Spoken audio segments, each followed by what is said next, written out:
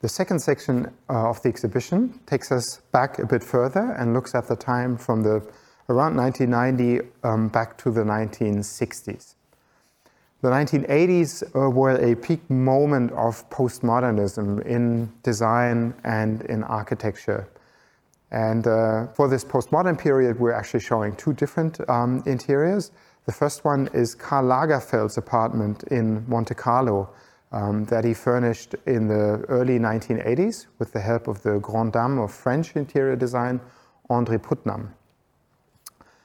Karl Lagerfeld was one of the first admirers of the Italian Memphis group that was established by Ettore Sottsass and others, and he was also the first to buy large amounts of Memphis furniture and lamps and use these to furnish his apartment.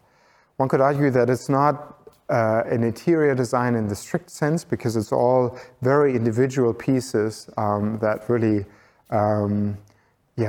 do not try to be part of an interior, but really claim a space for their own.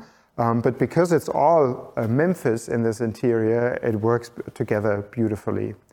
Interestingly, there have been sketches and drawings that created complete Memphis interiors, meaning that also the floors and the walls are covered by these very vivid patterns and colors that were created by the Memphis group.